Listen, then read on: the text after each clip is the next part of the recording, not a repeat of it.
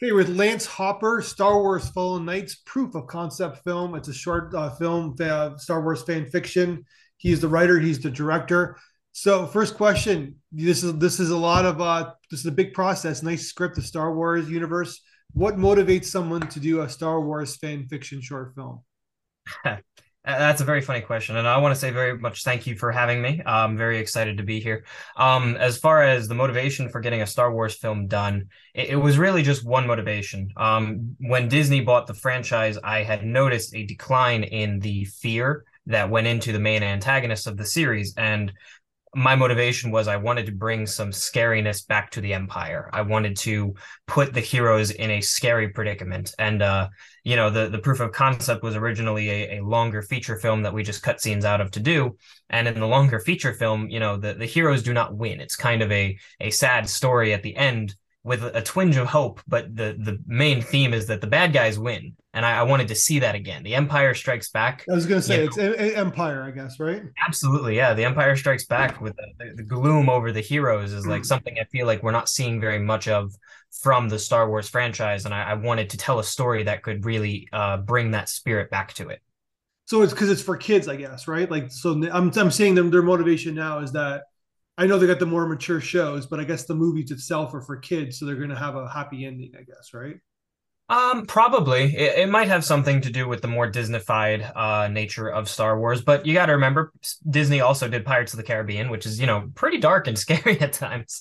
So they're definitely capable of doing more mature, but also teetering the line on kids content. But yeah, I not to talk bad about Disney, but I definitely think that making Star Wars more consumable has taken a hit on the storytelling aspect of it because I worry that they've taken a step in making it so consumable that people who will watch just parts of it will enjoy it as a fairy tale rather than a story. Gotcha. And there's a difference between a fairy tale and a story. Well, yeah, of course. Fairy tales, as I like to see them, not the olden fairy tales, but fairy tales, especially Disney ones, they start and end pretty straightforward. You know where you're going to go throughout the story, and if you turn Star Wars into a fairy tale, it ends up being, by the end the heroes aren't in that bad of a situation. And that it's good storytelling when you can really put your heroes in a position of, danger and what's the word I'm looking for? Put your heroes in a big gloom. And I feel as though I'm not Conflict. seeing a lot of that Yeah. from the Star Wars franchise these days. And so that's what Star Wars Fallen Knights was supposed to be. I wanted to put the heroes in a real situation of gloom and terror. And, they can rise from it on a personal level, but on the grand scheme of things, they don't. They're not making out of this alive. All right. So you're in your early 20s. When did you first become a fan of Star Wars? Oh man, Star Wars was probably one of the first movies I ever saw. It was Like the original one, 77, yeah, or like the yeah. next? I I remember seeing Attack of the Clones in theaters in it had to have been 2003.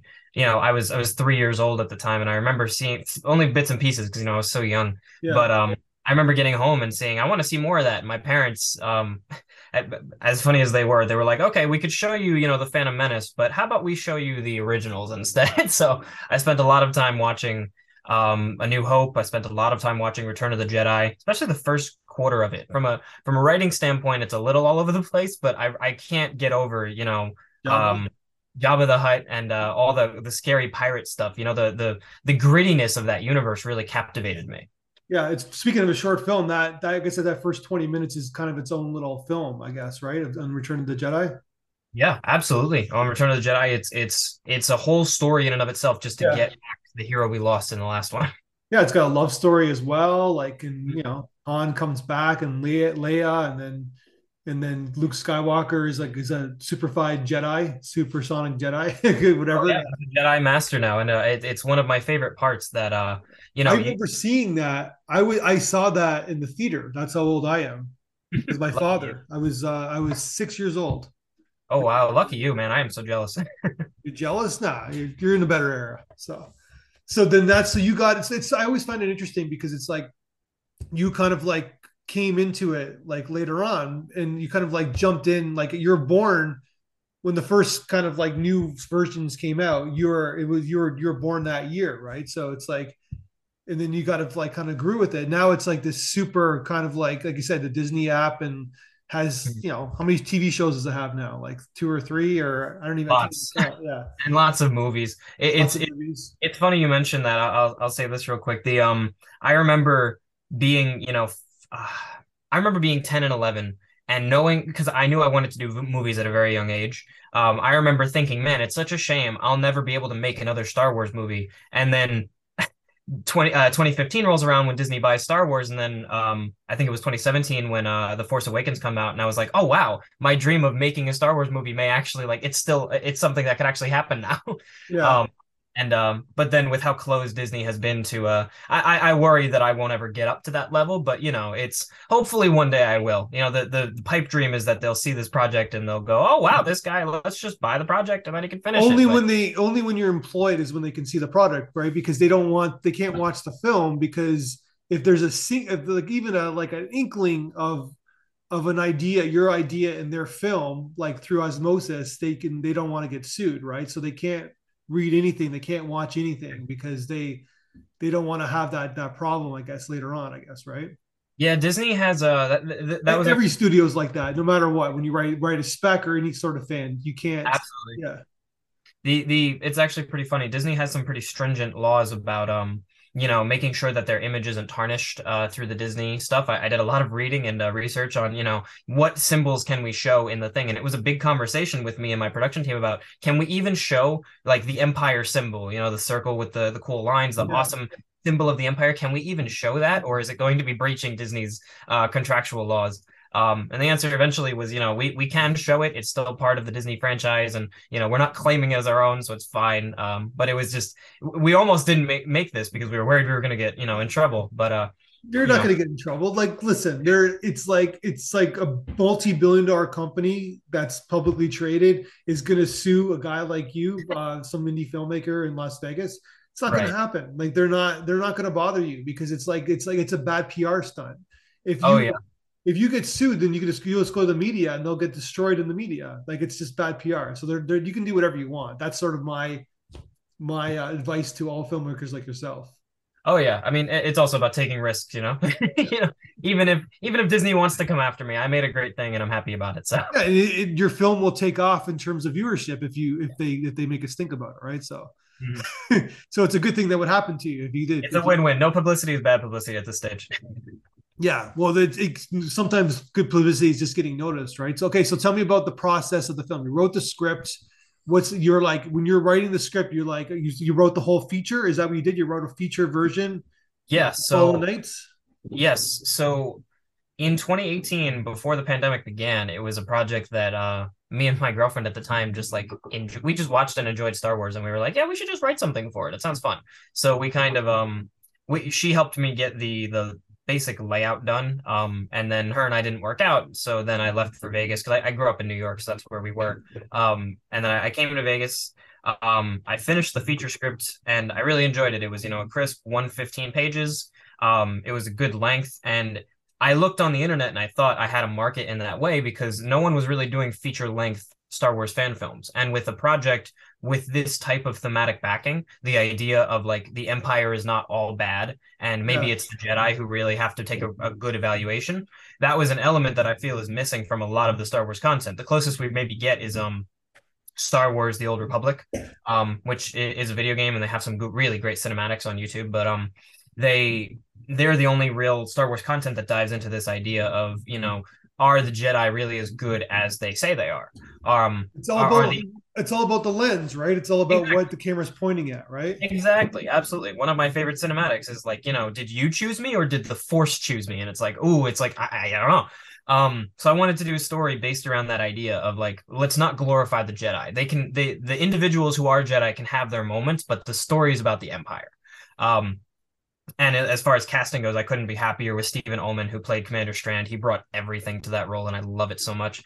But as far as the process goes, um, I did the feature film in 2018, and I was about to pull the trigger on it. This is so funny. I sent an email to the 501st Legion, which is a group of people who have stormtrooper outfits and Darth Vader costumes, and they do Yeah. all the cool events in Las Vegas. And I was communicating with them through email up until March of 2022, when I got an email back saying, "Hey, because of this new virus, maybe let's move this back to June." March of 2020. Yeah. Yeah, 2020. Thank you. Yeah. Yeah. Yeah. So March of 2020, I got an email saying maybe let's move this back to June, and then it didn't get better, so they were like, "Yeah, let's just see how this plays out." And then that deal kind of didn't end up working out for one reason or another. But the pandemic hit, and the pre-production that was barely starting had to take a full stop because nobody was doing anything during the pandemic.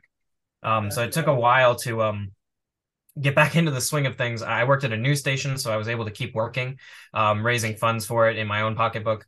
And the what happened eventually was that I went back to school and I met some new people, and through the help of some of my really good friends and producing partners, Samantha Schock, she's fucking awesome. Sorry, she's really really really awesome. She encouraged me to get this done and really start doing it. So we together started producing, locations, actors, rehearsals, getting everything done as best we could. And then, of course, we wanted to raise funds for this. She had been a part of a few TV series where they had raised funds.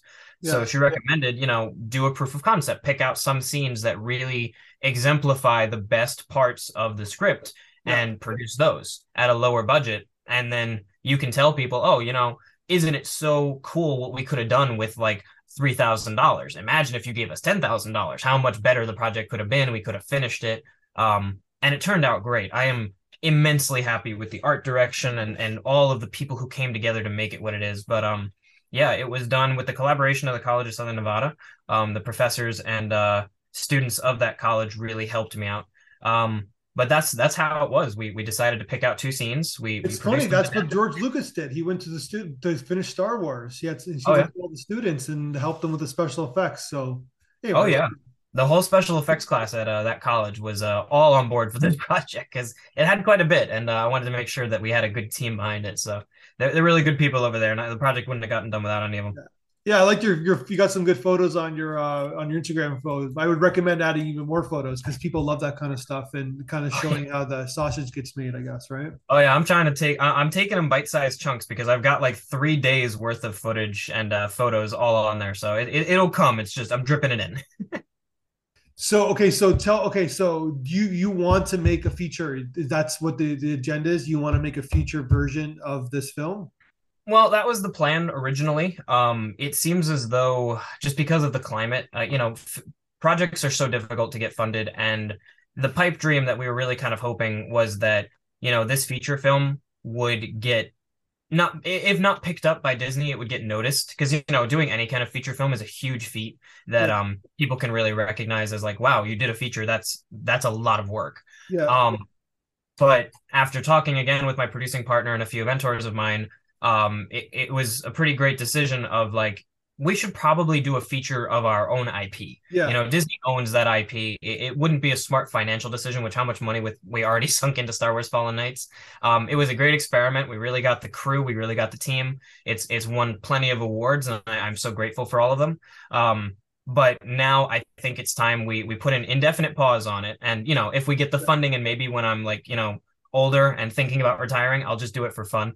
But it's one of those very much on the back burner projects as we move towards more things that we now own the intellectual property of, so that we can, maybe sell it to people. And, it sounds more impressive, I think, to say I made a movie of my own design than I made a Star Wars fan film.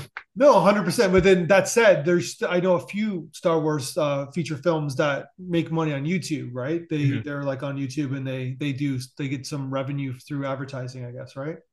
Yes and no. It's dangerous because if the project gets too big and Disney wants to send out a cease and desist, and I know we already talked, they're probably not going to go after the little guy. Yeah, but I understand. But when it gets big, you're right. It's still a scary thought. Yeah, especially when someone's making a few $1,000s a month off of a fan film. Exactly. Yeah, they're like, all right, we want a slice of that pie or shut it down, right? So exactly. Yeah. The other thing that I that's noticed, the internet in a nutshell in so many ways, right? It really is. Yeah. After doing a bit more research on the idea of a feature film for Star Wars, I realized that a lot of the bigger projects that were live action that were being produced on YouTube, and had Patreon backings and such, they were already established Star Wars YouTube channels like Star Wars Theory and a few others that Yeah. already existed in their own Star Wars bubble. And I, being a new person to that game, couldn't really compete. It was one of those like, of course they can make a Star Wars fan film because they have a Star Wars fan base. They have, the backing of their own channels and something to fall back on. If we tried to do that ourselves, we're coming into this entirely blind, asking people for money right off the bat so we can start to fund this project. It just didn't seem like a good idea. It didn't seem like a good marketing strategy. Basically, what you're saying is that those people, this is their career. This is their career is these Star Wars fan channels on YouTube, and you're like, do I want this to be my career, or do I want to be a filmmaker? I guess, right? Exactly, yeah. And they're not always not hand in hand, but in this instance in particular, it was like doing an original IP seemed like a much better ROI. It seemed like a much better direction to go rather than sinking into the Star Wars fandom. I love Star Wars to death. It'll always be like my first love, but I really can't justify spending a few years of my life doing a fan film for an existing IP. Gotcha. Yeah, when you're talented, it just shows your talent as a filmmaker in terms of tone, understanding. It's like it's almost like it shows you that you could understand tone as a filmmaker because you're nailing the Star Wars universe, quote unquote. Like you jumped right in, like we're convinced, and that you don't have $1 million, I'm assuming, to make this film, so it's like even more impressive, right? Like you're letting the performers in the story tell the story, like even with your camera direction, you're not over directing it. You're like, even the beginning moments, like you establish the character and the girl who's being tied up. I'm sure that was a long day for her, being all in blue and tied up with her hands Oh tied yeah. up.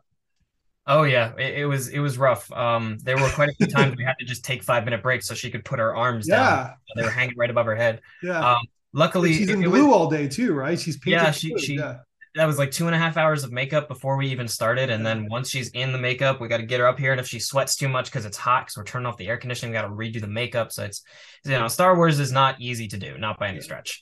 But it was such an exciting experience to do. And the actors who play stormtroopers, I can do that role, right? So it's like, Absolutely, yeah. We definitely picked somebody out, in particular, who was the stormtrooper who took the helmet off because we yeah, wanted of someone course, who, yeah, yeah, because we wanted someone who looked very young. We wanted someone who looked very yeah. innocent in that way of like he can play scared. But everybody else, yeah, we switched out stormtroopers. Like there are 3 or 4 stormtroopers in that mix, and there's only one other guy who doesn't take his helmet off. Yeah. So, And yeah, there's a cultural there's a little bit of a whitewash in the beginning Star Wars films, but you have they're getting a more multicultural, I guess. I know it's a yeah, fantasy far, far away, but it's like it's good to see kind of like yeah. diversity in your characters, I guess, right? Absolutely. And as a matter of fact, part of that was in the original feature because the proof of concept follows the two characters, Pemayara and Talavane, but they were only two of the four protagonists that were originally going to be in the piece. The other one was a white male, who ended up being the antagonist. Unfortunately, it wasn't planned that way, but the other one was planned on being a black male, because there wasn't a whole lot of African American black representation in Star Wars. And actually, the conversation around Talavane was, should we make her a black female? And I was very on board with that after talking to a producing friend of mine who said, I'm not really interested in the project. And I said, okay, can I ask you why? And she said, well, there's not really a lot of black woman representation in Star Wars, and I am a black woman, and I'd like to, have a little bit more representation. And that kind of sparked something in me. I was like, I really could make this character a black female and have it be more representation. There isn't a whole lot. I think the first black female we saw in Star Wars was from Jedi Fallen Order, a video game. It's not even a mainline movie or TV show from the Disney Network. So it was one of those conversations that went in my head. And if we hadn't already started training the actress who played Talavane, I probably would have swapped it out last minute. But we already went through weeks of training before this Yeah. conversation happened. So I was like, we really can't, at this point, we can't swap out now. We've got to have somebody that we've worked with already. So yeah, and you're like you said, doing the sets. Your sets are perfect. And like, what did the fan, before we get to our audience? What did the Star? I heard there could be a fickle bunch. The Star Wars fan world. What are they thinking of your film? Have you shown it to the quote unquote Star Wars fan base yet? Yeah, I mean, I've done the best I could by putting it up on a few places. It was live on YouTube for a little bit before I submitted it to festivals. But I showed it to friends of mine who were fans, and everybody who worked on it was a fan. But people who were mega fans, they said like I really loved the world. I liked everybody who was a Star Wars fan enjoyed the twist that the Empire wasn't all bad guys. And I'm so glad that it paid off the way that it did because, it almost seemed like a risk at times. I was worried that people would, just want to see the bad guys and they're the bad guys and that's it. But, adding the dimensions is really important to me. Yeah. And yeah, what was the fan base? So they enjoyed the fan. I'm sure you got some whiners who basically who are. Oh yeah, I mean that's how the fan base is, right? Oh yeah, they say no one hates Star Wars like Star Wars fans, but that's good. If you hate if you can rag on something, it means you really believe in its potential and you really hope it can be the best it can be. So that's how I see it anyway. Being a fan film, I had a lot more leniency from fans who didn't like certain aspects, but there were a handful of people who actually ragged on some of the writing because when General Strand mentions General Skywalker, somebody or somewhere was like, wait a minute, how does he know? I thought he knew he was Darth Vader. And I'm like, no. I did my research. I know about this. I know that it's the best kept secret in the galaxy. So it's I fought with one of my fans at some point. He was trying to tell me that Anakin Skywalker being name dropped like that wasn't a good idea. And I was like, nope, I'm not listening to it. I know my research. I've done this topic. So what did you think about our audience? We sent you the audience feedback. What do you think they had to say about your film? Oh man, I've touched on it. I mentioned it before, but I